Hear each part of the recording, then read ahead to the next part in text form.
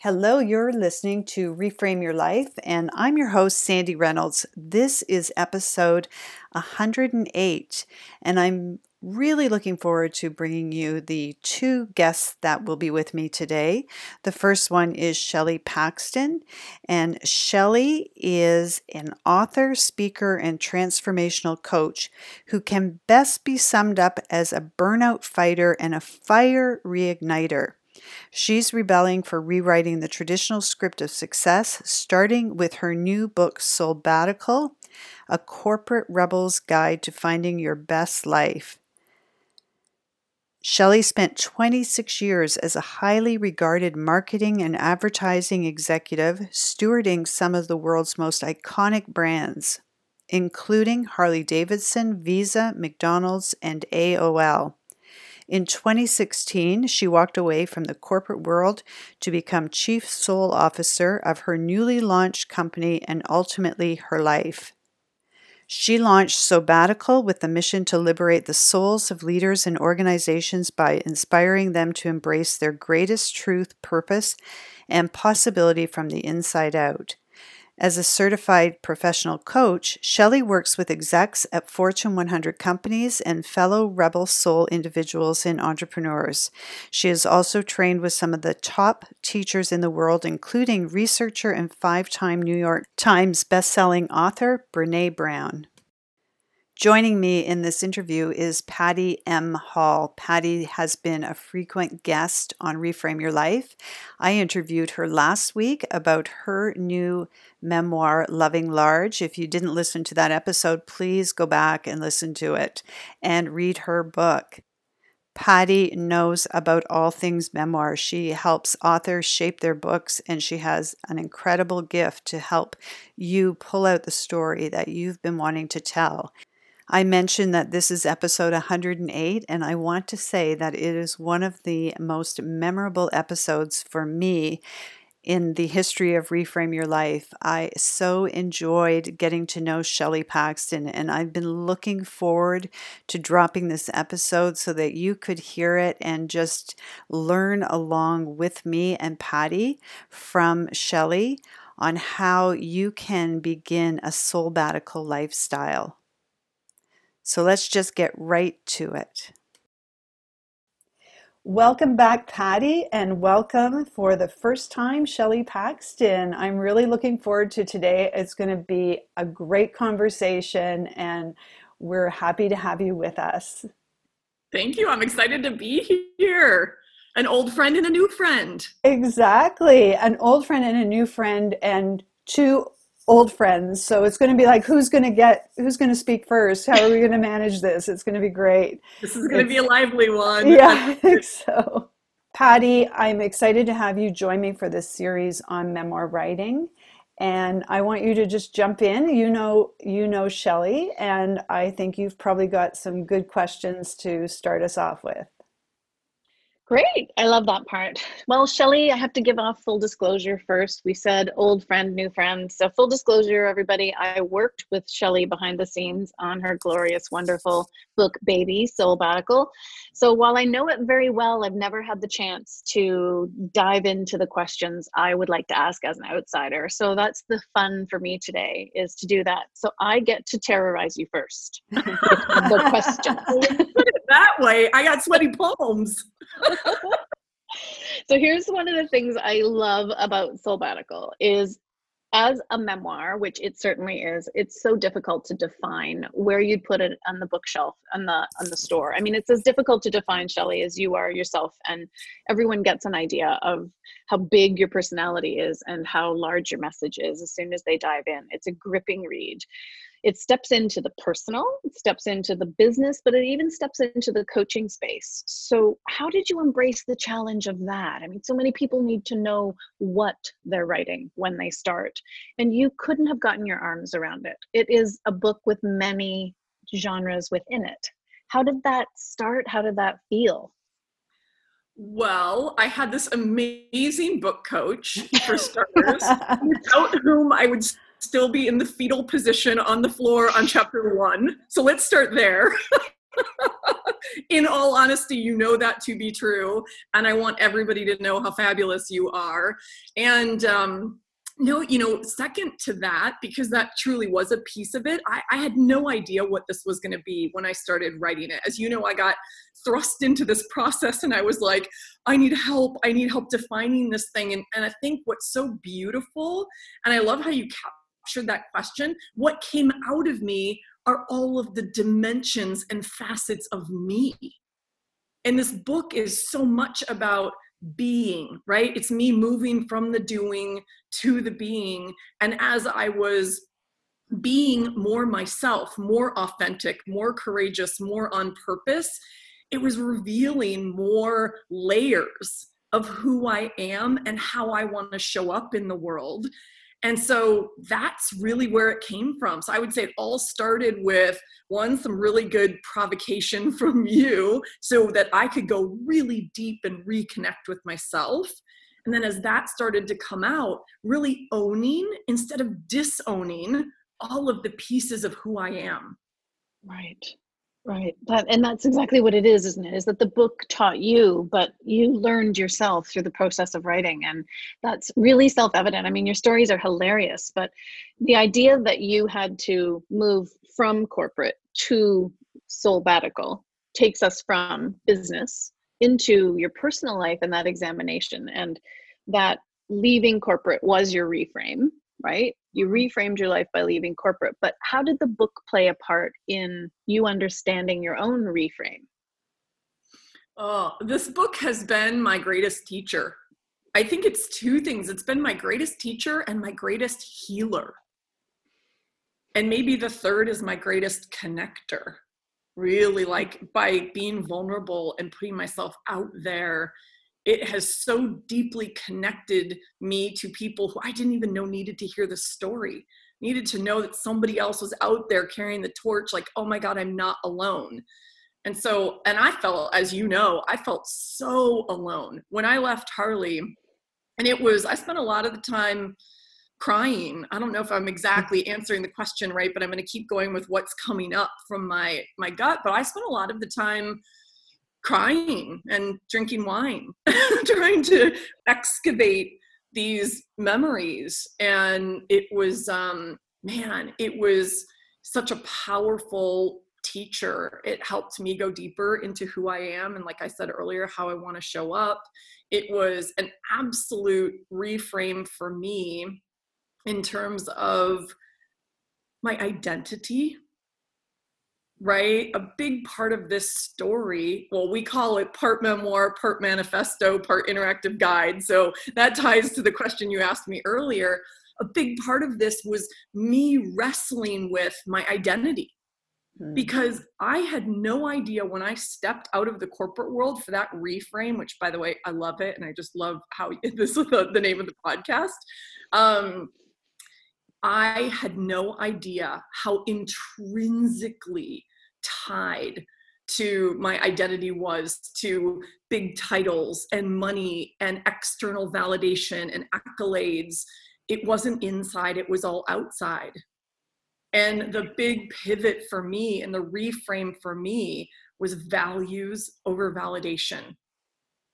And I think the whole book is like, that is one of the many threads through the book, was me really understanding my inherent worth, my identity as a badass woman who, from the inside out, and really owning that. And it was hard. And I gave a presentation the other day, and one of the things that was replayed back to me more often than anything else was me talking about how, I've served all of these iconic brands in my career. So corporate life was me behind McDonald's and Visa and AOL back in the day. And then more recently, Harley Davidson. And I was stewarding these, iconic global brands. It's what I did. And it never once dawned on me that the most iconic brand I could steward was Shelley Paxton. Yeah. I love that. I think that's a great segue into the question I wanted to ask you, which was, how did you get to that place? So a lot of our listeners might not know your story.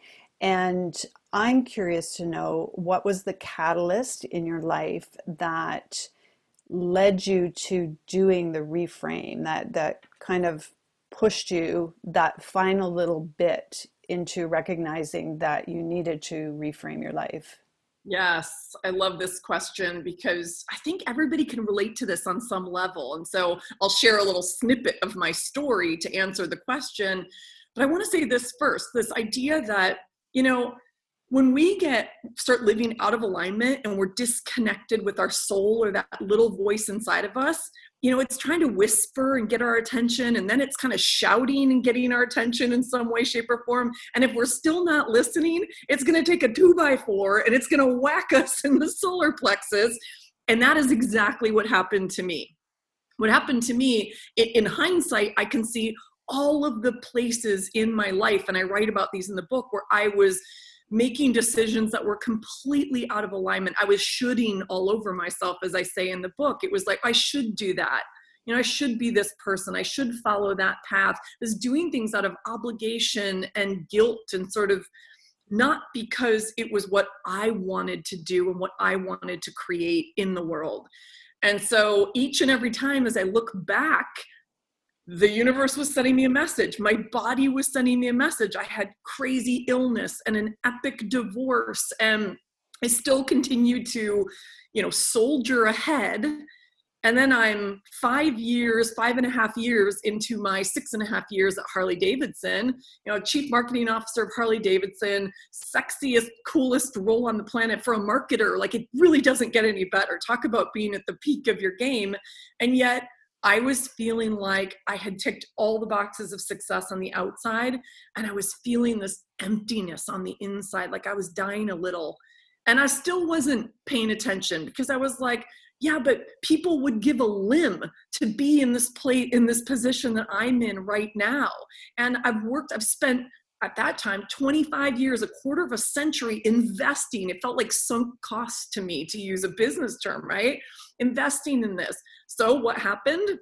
The universe was like, you got to get woke, girl, and literally started ripping me out of my sleep in the middle of the night. For the last year that I was at Harley, this was the pivotal moment for me. I was ripped out of my sleep every single night, 5 nights a week, after seeing the exact same nightmare over and over and over again. And I would wake up drenched, sweating, crying, not able to get back to sleep, and really struggling to understand, like, what's going on here. And the universe, not to interrupt, but on that dream, if I can mine that dream a little, the universe is so crafty because it got you where it hurts, right? It didn't make you have nightmares about boardroom meetings. It got to you around your dog, right? Like your love of your life. It got to you around your dog, which was so pivotal for me. And I love that it's going to hit you with the 2x4. I mean, your dreams, your nightmares about not being able to save your dog, or having abandoned your dog, or in some way neglected your dog, which you can speak to the symbolism of. But that was really meaningful for me, is that's your solar plexus, right? Yeah, you're exactly right. And you really helped me mine this one. I'm getting goosebumps even talking about it. And just for those who haven't read the book, what Patty just described, I was carried through on this journey every time I saw this nightmare. And it was like a force was pulling me into a dark room, a room I had never been in. It was like soulless and windowless and chilly. And there was always this little utility closet on the other side of the room with like this barely flickering light. And every time I was pulled and forced to open this door, I would find laying on the floor, like almost immobile, my dog who had passed away, like my fur baby. I don't have children. He was my absolute fur baby. He had passed away at the end as our divorce was coming to a close, which was about 6 years prior to the moment where I was having this nightmare. And what I'm discovering in the nightmare is that he's alive, but he's barely alive. He's malnourished and neglected and longing for attention. And what I ultimately was able to realize months later, after I went to a doctor and I started meditation for the first time ever, and I started to sit still and connect with that little voice inside, is I realized that my little fur baby Mocha was a proxy for my soul. And my soul was crying out. I kept seeing 4 messages so clearly: acknowledge me, listen to me, love me, nurture me. And I was just like, whoo, talk about a 2x4. Mm-hmm. That took my breath away when I realized that that was my soul crying out, like, enough is enough. Stop this, tune in, listen, or we're not going to get much further. That's a pretty dramatic catalyst to get your attention and to start you on the journey. So just walk us through, like, in kind of a high level. So you recognize what the message of the dream is, and then what did you do?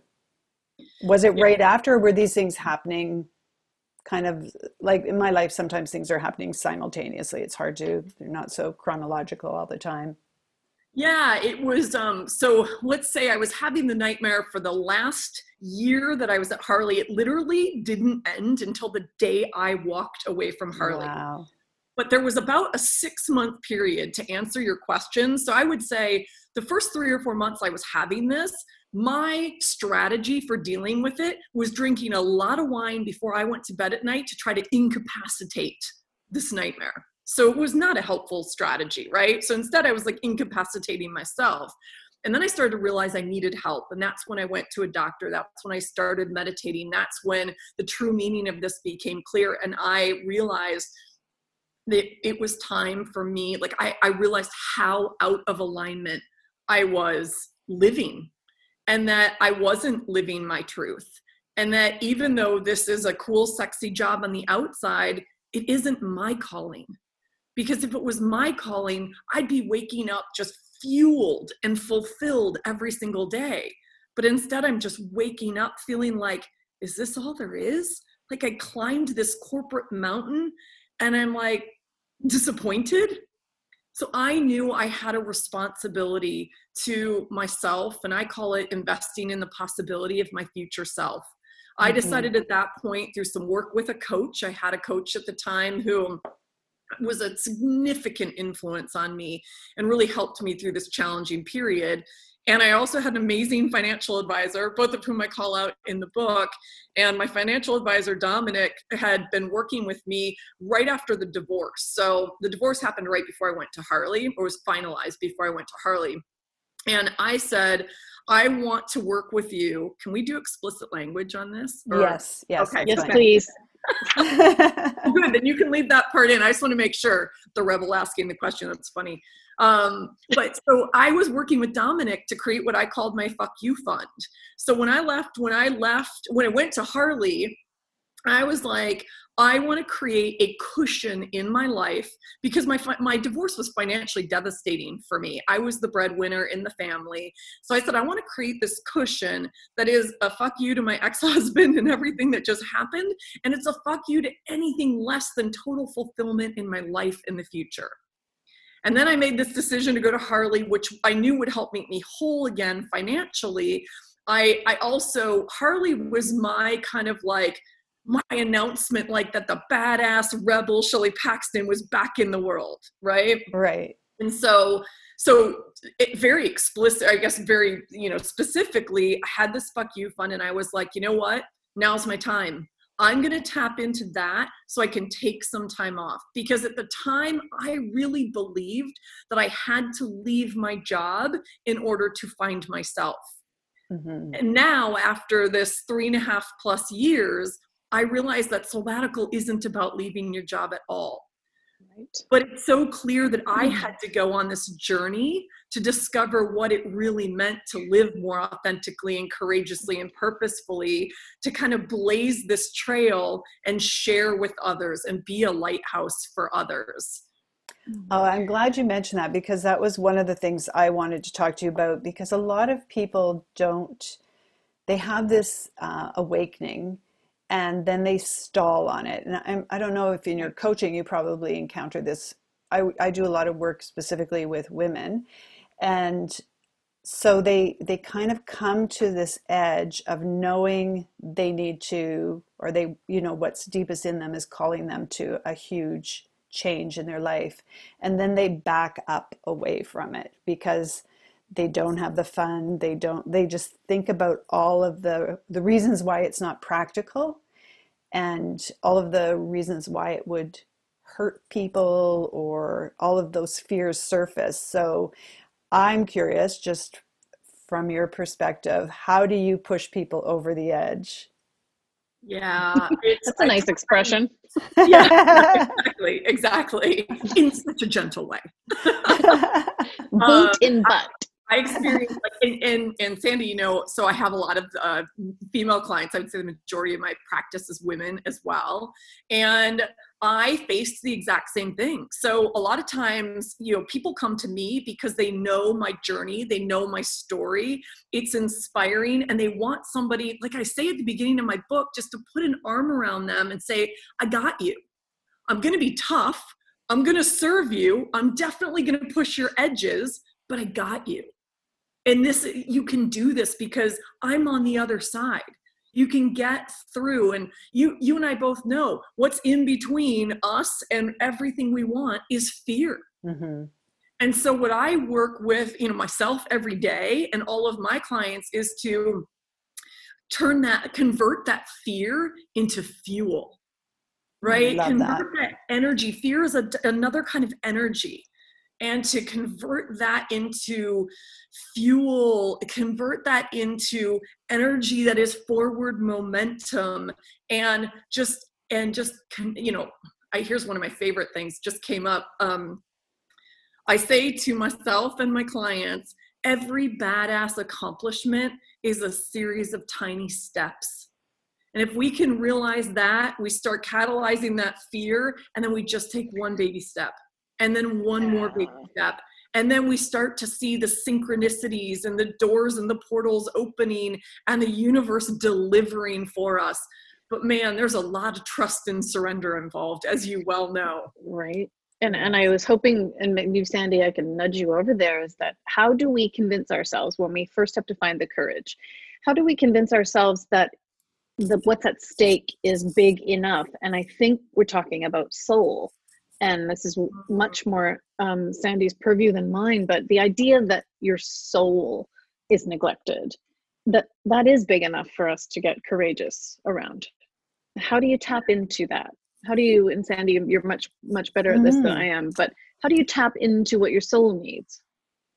I think I know the first step is getting out of the busyness and the distraction and the numbing and the place where I was too, and into the connecting, sitting still, being quiet, listening to that little voice. I think when I look around at our culture, and it's, we're talking in the midst of this pandemic, and one of the gifts I believe of this pandemic that we're in is that it's forcing us to reconnect with ourselves and what matters most to us in our lives and what we want more of. So the first step is that stillness, that silence, that reconnection, because like me, I'm guessing most people don't even know, aren't listening to that little voice. Mm-hmm. I was basically numbing it, telling it to shut up. It was like everything it was trying to tell me felt like an inconvenient truth. And so that's the first step, is really, really tuning in to what is that message.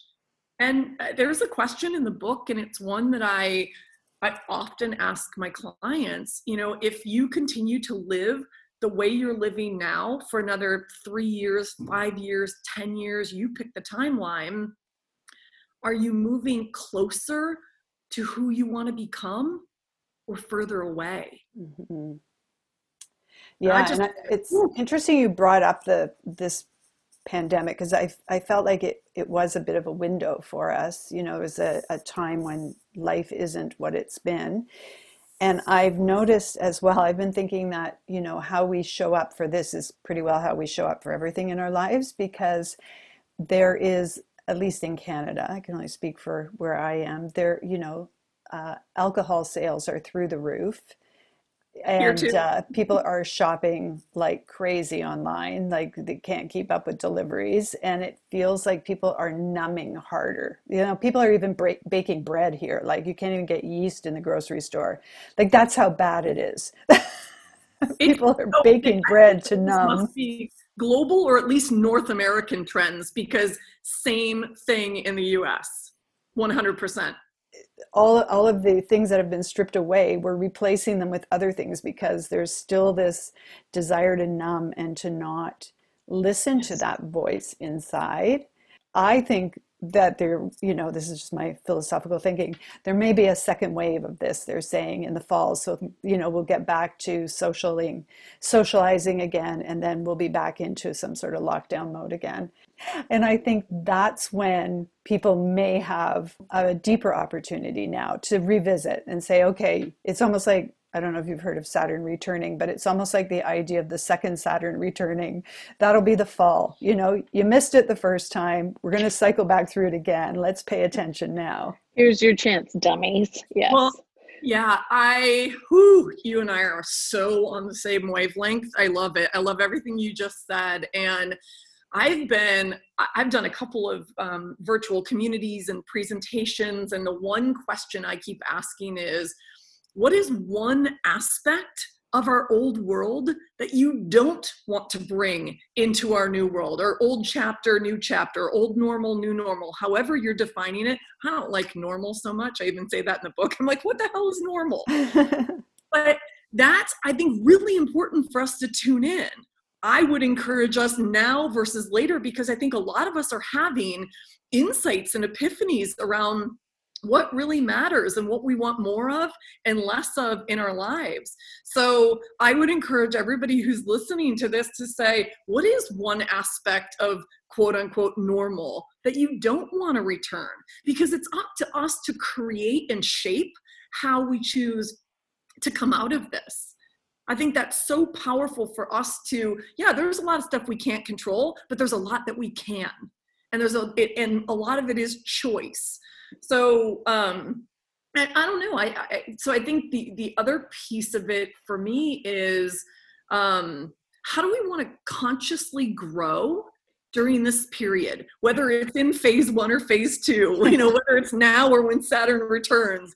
I agree. I think there's going to be probably multiple waves of this. And what I would encourage everybody to think about is like, you know what? We know from our own experience and we know from history, crisis always comes to teach us something. There's always a gift in it. And we typically see that gift or understand that gift in the rear view mirror. And I think the lesson, what's your lesson? Like right this second. Yeah. Right. What's your lesson right now? Totally. In this moment, what is your lesson, or what intention are you setting to grow through this? Because I think we can embrace conscious growth in terms of things we want to learn, or maybe push ourselves a little further. Like I've been trying to be out there more, be on lives, get my message into the world, show up with my presence. And I've been doing it. And it's been like pushing my own edges throughout this pandemic. And it feels good because I'm connecting with so many people. And if I were only cocooning in my house, which of course I'm cocooning on some level, but if I were hiding, I wouldn't have that opportunity, and I wouldn't have the connection and just the amazing dialogues that I'm able to have. So I challenge everybody to say, what is the lesson? What do you want to learn? How do you want to push your own edges in this time of crisis and growth? I think your book is a connector in that way. And something that fascinates me, and I think this goes into you personally as well as your philosophy, because every time you open your mouth, I'm so inspired. But I love that although you show your story and you coach us, you don't prescribe an outcome.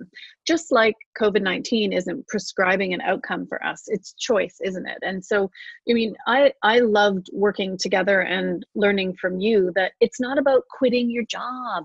It's not about leaving your husband. It's not about blowing up friendships or making those drastic changes. And you said baby steps, but it is following this meandering path. The breadcrumbs that are left by our soul are our need. And I hope if we tap into that now, I think that's why your book is the book for this time, is we don't quite know where we're going to land, and the destination doesn't have to be fixed. You're not prescribing a destination. Soulbatical isn't take a year off and never go back to your old life. It's a lifestyle. It's a way of living. It's a choosing. It's a listening to a messenger we haven't heard before. And I think it's a book for this time. Mm-hmm. It is. And well, you've been on this bumpy ride with me, and you know that it's like, my book baby is going to be 4 months old this week. Like right. the week we're having this conversation, which is crazy because it feels like it dropped 4 years ago. Yes. And because of the way like time is warped in this lockdown limbo that we're in, right? Lockdown limbo. I like it. I remember feeling devastated when we all went into lockdown and my book launches. I mean, Patty, you relate to this so well. Like book launches were canceled, events were canceled, all the things. And I spent a couple days just feeling devastated by it. And then I stepped back, and I think you and I were even talking about it. I was like, no, wait a second. This is divine timing. My book is out at the exact right time. It is exactly where it's meant to be. It's just happening in a different way than I ever imagined. But this message is what people need right now. And I've been saying we're all on sabbatical, you know, not essential workers. Like I don't want to diminish or belittle like the work that is being done out there, nor how scary this all is for all of us. But for those of us who are in lockdown in our homes, there is an opportunity for reflection and rediscovering and resetting that is really beautiful. And I guess to get to the heart of your question, sabbatical is a way of being. And I like to say that there are as many flavors of sabbatical as there are humans on this planet. And I didn't know that when I first started this journey. I was like, I'm just doing this for me, and I'm feeling into it, and I'm honoring my own soul. Like our soul is the essence of who we are. It's limitless. It's limitless. And there's so much beauty and truth if we're willing to face it. And so that's why it's going to look different for each and every one of us, because what my soul says versus what yours says versus what Sandy says versus anybody who's listening to this, they're going to be different messages and different truths. So how you're showing up, you know, one of the lines I remember even when I wrote this and I presented it to you, I think as a rebel truth before it became a thread in the book, I was like, holy shit, Patty, like I discovered like the gem, the crux of this book is authenticity is the truest form of rebellion. Mm-hmm. Lovely, gorgeous. Yeah. And I suddenly was like, that's it. So that's why there are so many flavors of sabbatical, because the question is, what do you want to rebel for? And I've been on this whole rebel leadership thing lately. And, you know, if you take nothing else away from this conversation, take away that sabbatical is about rebelling for who you are, what you want, and the impact you want to have in the world. It makes me want to do more with my life, doesn't it? Yeah. You know, and I have to say, this points directly to something Sandy's been working on. So Sandy has done major pivots, but she's literally working on rebelling at the level of the book that she's writing about disappointing more people. I mean, what's more rebellious than saying no or letting folks down? Aren't we all wired? Sandy, maybe you can speak more about your book, because you are equally productive writers, by the way. You guys are prolific writers. Well, when I read your book, I thought, you already said this, we're very similar. I actually have the domain Soul Centered Living, and I put together a course called Soul Centered Living to help people figure out what their values are and then align their life to them. So I was reading your book and I was like, totally kindred spirits for sure. Yes. That's so cool. I'm checking that out, by the way. Oh, and Sandy's a rebel in some other ways. Yes, I tell you. Yes, I am. But there were two things I wanted to touch on, but I'll come back to the second one in a minute. I'll just go with this. I'm working on a book called Disappoint More People, and it's similar in your book. I think I'm still in the writing stage of it.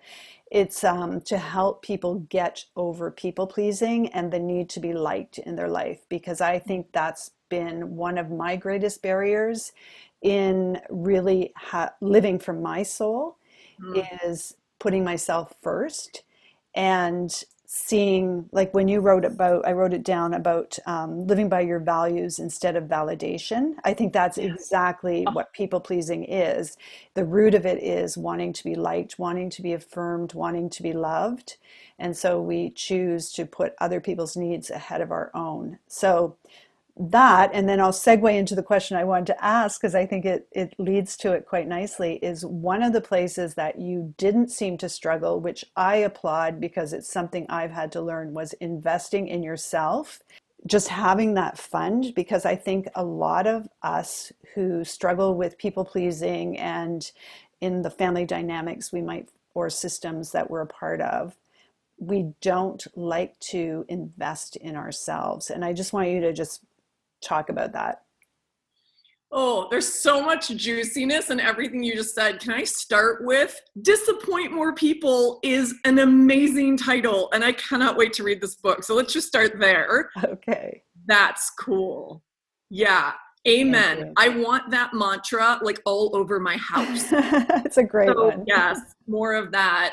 You know, I struggled with people pleasing. I talk about it in the book too. It's like I was this strange combination of like, you know, in Gretchen Rubin's Four Tendencies, I always had this tension between being a rebel and being an obliger. An obliger is basically a people pleaser. Yeah. sure. And so it was constantly, and I talk about this like almost alter ego that I had called my Y-identity in the book. That was basically my people pleasing alter ego, where it's like, you know, well, why wouldn't you just do the thing that your parents want you to do? Why wouldn't you just, you know, put your work before yourself? Why wouldn't you? Always these why questions, which were me bending over backwards and looking for that validation. So like most of us, I learned the hard way too, because I burnt myself out. I was on somebody else's path. When I woke up, I realized basically I was living my dad's dream, not mine. So I just wanted to say all of that to just say, oh, another kind of like soul connection there, because I feel you so deeply. And I think there are so many of us, and I can't wait for the world to hear that. Remind me of the second half of the question. I just wanted you to talk about how in your life you address that people pleasing and that fear of disappointing other people, how you made the shift really from needing validation to finding, being able to align with your values. Yeah, well, this was part of, I don't want to make this sound easy because this is hard work, as I know we all know. And, you know, it was part of my journey was really going in deep inside to do the inner work, to get clear on my identity, my own inherent worth, this idea that self-worth trumps net worth every day of the week. And really do like I am exercises with myself. Like I am not these titles and these accolades and all of these things. Like I am my essence. And so I did a lot of that kind of work, and I go through that work in the book as well, just to give people a sense for what I did, and that, or, you know, how I worked through some of this. And honestly, none of these things go away. We're humans. Right. We know this as coaches. We know this as humans. I'm continuing to do this work all the time. The work of being versus doing, the work of really connecting with my essence every day. And so the second piece of it for me was getting really clear on what my values are. So I realized that I had gone all of these many years. By the way, I was doing this work when I was 46 years old. And I'm realizing that I had sort of evaded myself for a very long time. And I had never sat down to get clear on my top 2 to 3 values that are the lens through which I create everything in my life. And so I talk about this in the book. And when I sat down and I did that work, I mean, it's really easy to do, you know, take a list of like 10 or 15 values and say, these are my values. But it's really hard to say, these are the top 2 to 3 values that drive everything in my life. And for me, they're freedom, authenticity, and courage. And when I got clear on those things, I started to get really clear that the only validation I was seeking was from the inside out, not the outside in. And I just reconnected and looked at everything through that lens. And I still do. Mm-hmm. Doesn't mean it's easy. I definitely backslide at times, but Sure. man, it makes it so clear. Was that relevant as a writer? So I jotted down sort of bits and pieces, so I hope I don't misstate it, sort of inner values over external validation. And as writers, we get caught in this, don't we? The creeping in of the audience, and then the staying true to what we're writing. And then we get concerned about what will the audience think, and how will this read to my former coworkers? How will this read to my family, my besties? Do I sound like I'm entitled? Do I sound pathetic? Do I sound like a victim? And how did you stay true to that? Or was part of the writing also a discovery that if external validation can't be pressed aside, we won't be true on the page, we won't be authentic on the page? Is that, or am I just getting maybe too meta on this? But it seems like the writing process requires us to live your message. Yeah, I think you said this to me very early on in the writing process, but getting super clear on who are you writing to? And I got super, super clear that I was basically writing a love letter to myself. That's lovely. That's lovely. And it was the way that I stayed true to myself, because you're right. I mean, and I had these moments, and you had to coach me through these moments where I was just like, oh, this is so raw, and it's so vulnerable, and it's so scary, and it still is. Like, I some days I look at this book sitting on my shelf, and I'm like, holy shit! Like, my whole bare naked soul is out in the world. I also am super clear that is true to my values. That is what freedom, authenticity, and courage look like. That is what playing big looks like, because I can't have this impact on the world if I'm not willing to go there myself. That's it. I mean, that's it, right? And there's the writer's thing. Sandy, maybe you can go into this, is that had you not gone through the challenge of learning that what you needed to do to stay authentic to you was disappoint more people, and I'd love for you to riff on that. If you hadn't learned that, would you have anything to say? Would we have the pithy discoveries that we have to say as writers? And every day you come to the page, right? We get tested by this again, is if I'm writing for sales, or if I'm writing for a beautiful cover, or my publisher, or my business goals, you won't put the good stuff on the page that really breaks people open. Right. So for me, that becoming aware of the value of needing to be liked was very pivotal for me. So when I went back to school in my 50s and did an MA in leadership, and one of the things we had to do was a values assessment, where it was through an organization called Barrett's Values, and they plot your values on a diagram, a lot like Maslow's hierarchy of needs. And so when my values came back, so you had to like identify your values, then do this assessment, and then see how self-aware you were really. So when my assessment came back, I had all the freedom, all the things very similar, that I had identified. But there was one it was a circle that wasn't filled in on the assessment. It's like branded in my brain, like burned into my brain.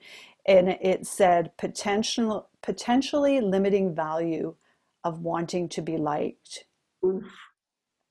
And, yeah, right? Like I just sat there looking at it like, oh, just there I am. Never would have identified that as a value, but the questions on this assessment picked it up. And then I started seeing it everywhere. Like everything I did, I started seeing, am I doing that because I want to do it? Or am I doing that because I want to be liked? Or I know that's how I will succeed or be successful on somebody else's terms and somebody else's, criteria of what I should be like. So that was a pivotal point for me. And that's when I started to really do a deep dive into people pleasing and understanding and reading about it, and through reading memoirs, seeing that this is a big part of, especially a woman's journey, the heroine's Sure. journey, Mhm. is to identify those relationships that hold you back, that you are stuck in that conflict between being who you are and being who they want you to be. And I think that's, I think men experience that as well. I think women can often get really locked down there, though. I don't know your thoughts on that, Shelley. 100%. I love the assessment you just described. I'm like, that is so powerful. Like, I felt that when you said that. I'm like, oh yes, had I taken a similar assessment, it would have said the exact same thing. Yeah, we get trapped there.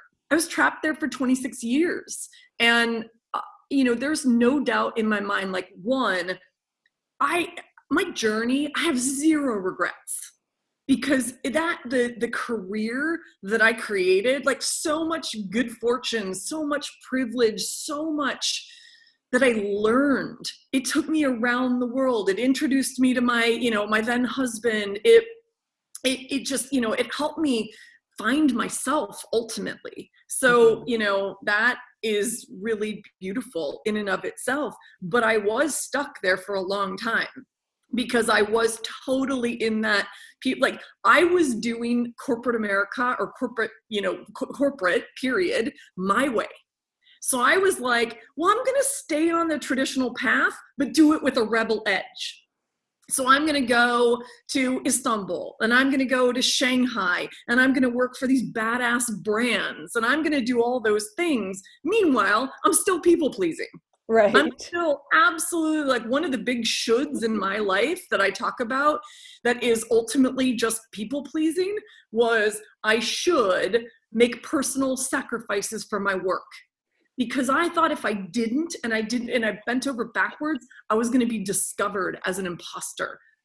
They were going to tell me, like, oh yeah, well, you aren't worthy. We always kind of thought you weren't worthy. And I had this loop. I had this narrative in my head for a long, long time. So I relate 100%. Like, we put ourselves in these shackles. Mm-hmm. No one else puts us in these shackles. Yeah. Thank you. That's a message that Shelley has coached me back on, is that we become so loyal to this inner dialogue, don't we? We become so loyal to the script that at the deepest possible level, we're not brave enough to question it, because it's written from the shoulds. And sure, it can go back to childhood, it can go back to early corporate, it goes back to your father, my mother, Sandy's family, everyone's. But why are we at the deepest level not courageous enough to question our self-talk? And because those are as you call them, the shackles of should. Is that what you call them? And that's really what it is. And I think every woman listening to this, I can't speak to men personally, because I can't live their life, but those shackles of should, I mean, we have the key to unlock those. Mm-hmm. And I think books help us, don't they? The other thing that during COVID-19 that people are consuming more of than ever before, books. And I'd be so interested to see what kind of books. Is it memoir, self-help? Is it this glorious, wonderful fiction that doesn't relate to anything? Is it historical fiction? I'll be really interested to see what people are grasping at for that numbing that we opened the episode with today. Is that what it is? Because we'll do anything to not question our inner voice. Because you know what the inner voice of early COVID lockdown was? Should write a book, should clean my house, should purge my closets. When, as you said, stillness is what we should do to listen to our soul. I love that so much about Soulbatical. Is it reminds me, it actually guilts me every time I see the book that I need to slow down the busyness. It's like a talisman. It is. Well, and I think that's the message, right? Slow down. Right. And this is, I believe that is one of the gifts that we're being given in this moment in time, is the gift of slowing down. And I know for some people, it's felt like our lives have sped up. Some of us are very busy. I feel very busy, and I'm intentionally slowing myself down. I'm intentionally taking time off and creating space, because I feel like I was getting caught up in the busyness cycle. And busyness is, for me, it's actually been one of my greatest addictions. I was addicted to busyness. And I fall back into that cycle quite easily. And it's easy to busy ourselves with the housework and the clients and the this and the that. But the hard thing to do, the courageous thing to do, is to create that space for slowing down and listening. So do you think people are as afraid of the questioning as they are the slowdown? Because isn't the busyness how we do our greatest avoidance? I mean, let's face it, stillness is not something that appeals to most people, right? We've been wired by the last decade and smartphones and corporate calendars and everything else to speed up, to do more. I think we're afraid of what we'll find if we slow down and we aren't productive. Yeah. What if we can't love ourselves when we're not busy? Yeah, well, it's one of my, of course, we're petrified of what might come up if we slow down. One of my favorite coaching questions is, what are you pretending not to know? Oh, I love that. It's now my favorite coaching question too. Yeah, and it's now the one I least want to answer. Yes, exactly. Wow. I have to go journal now. Yeah, exactly. Right? Because thanks, I mean, Shelley. Boy, that is a question that we can ask ourselves like for the rest of our lives. But it's so powerful because we know, we're just avoiding the knowing. Yes. Kind of like, I think that's what Glennon Doyle in Untamed, her most recent memoir, she says knowing with a capital K. And I'm like, yes, that's what it is. It's the knowing. We're avoiding the knowing. Yes. Yeah. We could talk probably for another 2 hours and just warming up, I think. So I want to wrap up because I know that our time is running out. We have some closing questions for you. And then at the end of those questions, maybe you can let everyone know how they can get your book, where they can reach you, and what work you're doing, and all of the stuff that would be helpful for the people listening to the podcast. So I see the first question here is mine. I'm going to ask it. And so they're just quick. You don't have to talk a lot about them. But the first one is, what's your favorite memoir? You can't say Patty's. Right? You can't say Glennon. You can't say Glennon Doyle now. Oh, shoot. Okay. So Becoming by Michelle Obama. Ah, okay. And if your book could have a spirit animal, what would it be? A horse, because horses are only about being. That's how they show up in the world. That's beautiful. Can you describe your writing process in a single word? Tortured. What was it? Tortured. Tortured. I love it. Oh, how about I'll do this one. If your book could talk, what would it tell you? Tell you, the author. I'm really proud of you. Oh, that's wonderful. I love that. Ooh, that made me emotional. Ooh. Yeah, that's beautiful. Mm-hmm. What will your next book be called? Patty and I are talking about this. Oh, you heard it here, folks. Well, there are many options, but I'm being called in the direction of something around the soul of business. This idea of rebel leadership and where that can take us, and rebelling for, leadership and culture that is more wholehearted and courageous and puts humans first. Beautiful. Needed for sure. Yeah. Okay, so just wrap up now with telling your website, where you hang out on social media, and what you're working on that you think would be great for people to connect with you about. Woo! Okay, so my website is soulbatical.com. That's with Soulbaticals with 2 B's and 1 T. You can get the book, Soulbatical, A Corporate Rebel's Guide to Finding Your Best Life, anywhere where books are sold. So I'll say Amazon is the easiest, but please, if you can, find a way to support your indie booksellers. If you're in the States, I don't think this works in Canada yet. I'm hoping that it will soon. You can go to bookshop.org, and it's a way that the major publishers are coming together to help support indie bookshops during this time. So that's one of my favorite ways to get books these days. Social media, you can find me. My playground is Instagram. It's my favorite place to play. So @Soulbatical is my handle. And LinkedIn is probably the second place I play most often. So Shelley Paxton on LinkedIn.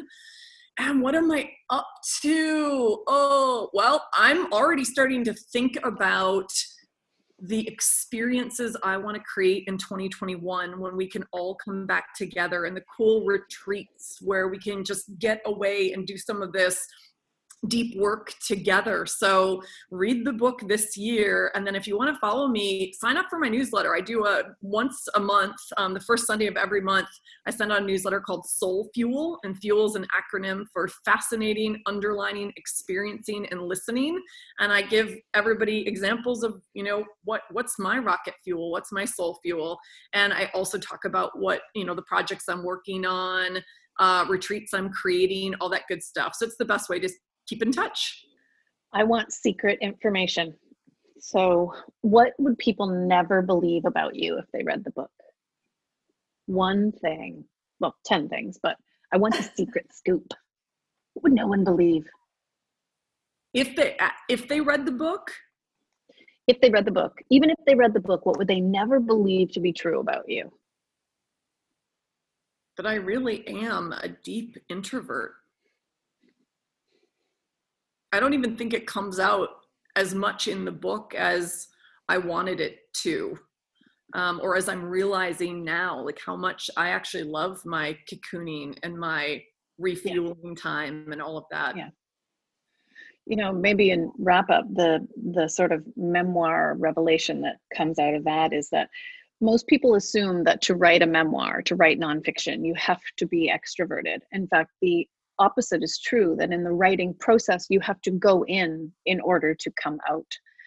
And the vulnerability on the page is the most difficult work for the writer until marketing begins. And I think that's the misnomer of memoir, is that we want to sell our story. So of course we must be these extroverts. So for me, it's glorious that you said, even though you wrote a very extroverted style coaching, change the world memoir, you had to go deep into your inner work and acknowledge your introvert in order to do it. And I think that means that memoir is relatable for everyone, no matter how your presence in the world comes across. Mm-hmm. Thank you. Yeah, well said. So thank you. Thank you so much, Shelley, for your work that you're doing. I resonate with it deeply. And Patty, thank you for being here and for introducing me to your friend Shelley. And I look forward to connecting, and hopefully we'll have something formal that we can let people know, a way that they can connect with you in the future. So thank you, Shelley and Patty. Thank you. As you're listening to this series, you may be thinking that you have a story you would like to tell.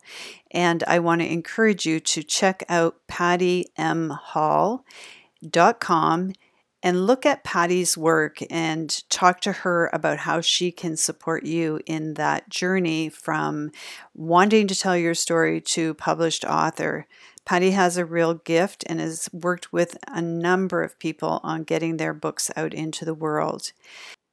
And if you're interested in starting to look at how you can align your life so that it reflects what's most important to you, I call that soul-centered living. Please check out my website, sandyreynolds.com, and look at the support that I have in place to help you make that journey so that you too can have a life full of purpose, passion, and meaning. Thanks for listening this week, and we'll be back next week with another memoir writer who has a story that is so incredible, I think it should be a Netflix series. See you then.